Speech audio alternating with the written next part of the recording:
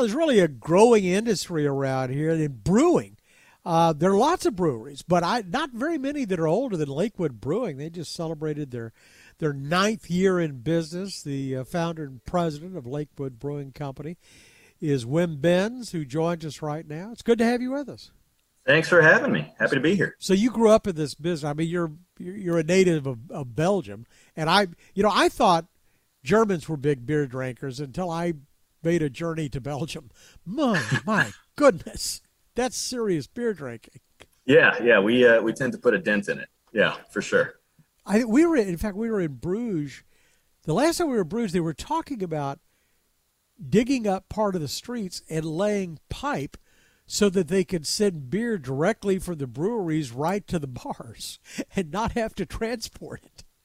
I mean, talk about an infrastructure plan that you can get behind, right? I mean, that's the kind of stuff that gets the hearts and minds of every Belgian on board for sure.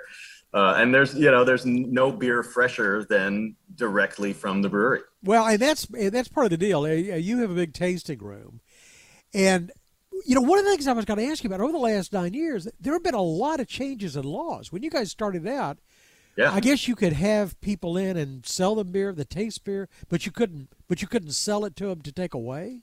Yeah. So in the last 9 years, we've actually had two changes. When we first started, we were not allowed to sell beer on the premises, period. So back then, you could give it away. We could give it away. So the deal was that you pay for the tour and the beer is free. So back then, it's all semantics, but back then we were open on Saturdays just from noon to 3, and you'd get a glass and you'd get some beer tokens and enjoy some beer.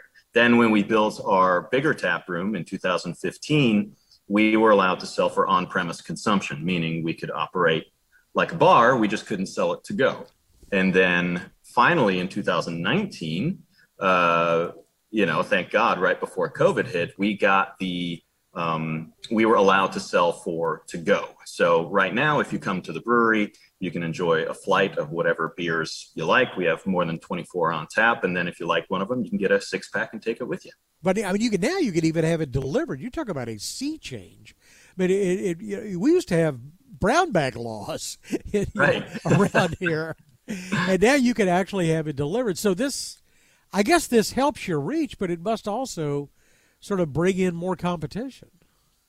It's challenging. It's really the big guys that get the lion's share of the delivery business. They're like if you go to a grocery store app, craft beer tends to not be very available or not listed.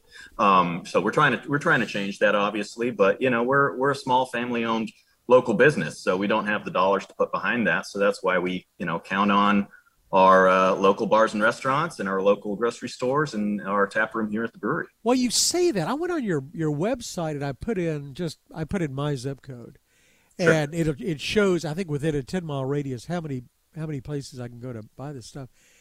And I think I see 47 that are on there. I mean, you've got 49. You've got really wide distribution, don't you? We do. We're still a local brewery, so most of the beer that we sell is still in DFW. It's 80 to 90% of what we sell throughout the state, and we're only in Texas. So, we just last year opened up El Paso, which, as most Texans know, is halfway to LA. Texas is a big state. It takes a while to kind of get to all the nooks and crannies and get your beer where the people are. But yeah, we still try and focus on North Texas. That's our bread and butter, and that's where we're at. So what are the variables in your business? I mean, you got to have demand, but I mean, everybody always wants beer. Commodity pricing? Are you affected by commodity pricing? Now it's supply chain is a big deal. I mean, you've heard it in the news. It's hard to get everything, and that affects us as well. It's hard to get, cardboard for our 6-packs or cases. We're starting to see some price increases, especially for barley, which is mainly grown in the Pacific Northwest, which saw a bunch of drought. So the future prices for barley are definitely going up. It's par for the course. It's what happens when you run a small business. You got to roll with the punches, and you got to pivot and innovate. And we've had a hop shortage We've had barley issues. We've had, packaging cans last year. Oh, goodness, cans was the big thing last year. No. Big aluminum shortage. So, you just roll with the punches and do what you can. Well, so did you suffer through the pandemic when everybody was staying? I mean, there's still a fair amount of this, but when everybody was staying home, I would think that the demand would certainly be there. I mean, they're home, they want to drink, but could you get it to them? Yeah, so it's kind of a double-edged sword, right? So when COVID hit, all the bars closed. So half of our business went away overnight. I hadn't thought about that. But we did see an increase in, in people buying it at the grocery stores. Not enough to make up for the loss. I mean, last year was pretty dismal for most craft breweries. A decent amount went out of business, unfortunately. We survived. We have some really awesome fans. Our tap room was closed too, but we opened up the Lakewood drive-through last year, and you could get it online, and we'd come out to your car and do a little car hop and put it in your trunk for you, no contact, all that stuff. So, like I said, you when life throws you lemons, you make a lemon shandy, right? So, well, actually, you do. Come to think of it, I was looking at some of the. I don't know how the people in Belgium would think about this. You make blueberry and pineapple watermelon, salted caramel temptress, double chocolate pecan pie temptress. Yeah. We we're not afraid to get crazy. We'll try anything once, and that's the great thing about our tap room here. We have a small system that we can try stuff out on. If it works, great. If not, let's move on to the next thing. But I guess it makes you stand out, because that's got to be a challenge. I mean, you're taking on, Budweiser and Shiner and big names, and plus a lot of other craft beers that are out there. How do you stand out? How do you get, your barrel tied to a tap in a beer? Well, a lot of it's relationships, and we have our local sales team here.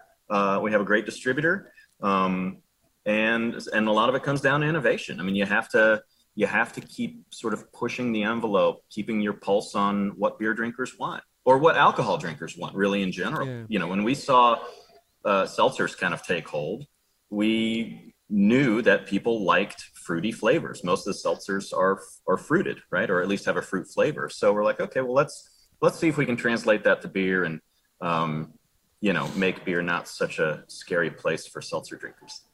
And cider, that's the watermelon is a cider, right? We make cider as well. Yeah, we contract brew for Trinity Cider, which is a local cidery. We do all their packaging, and they make some really cool flavors as well. So what's next for you? You've outgrown facilities once, if memory serves. Is that right? We have, yeah. We added once. We did a big build back in 2014-15. Our first building we grew out of probably within the first year and a half.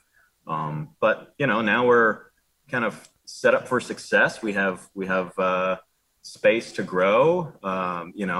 Room for activities, as it were, and a lot of space to have fun. So, what's the next big breakthrough for you? I saw you were rolling out beer that is aged in Napa Valley Cabernet barrels. That actually sounds good. And in Kentucky, they sell beer that's aged in bourbon barrels. Now that stuff really is good. We do both. We have a pretty robust barrel program. So we have 2 barrel releases per year generally. It's our Lion's Share, which is our anniversary beer. Yeah. It's always different. It's always a different beer, and it's always a different barrel. So for this year, we just celebrated our 9-year anniversary, and it's Lion's Share 9. It is a Belgian Golden Strong, aged in Cabernet Sauvignon barrels from Napa Valley.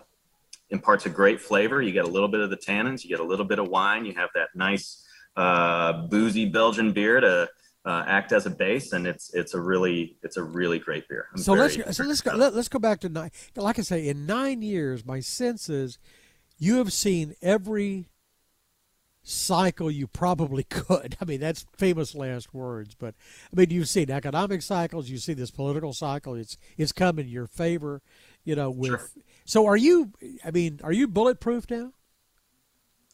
No. As a business? Absolutely not.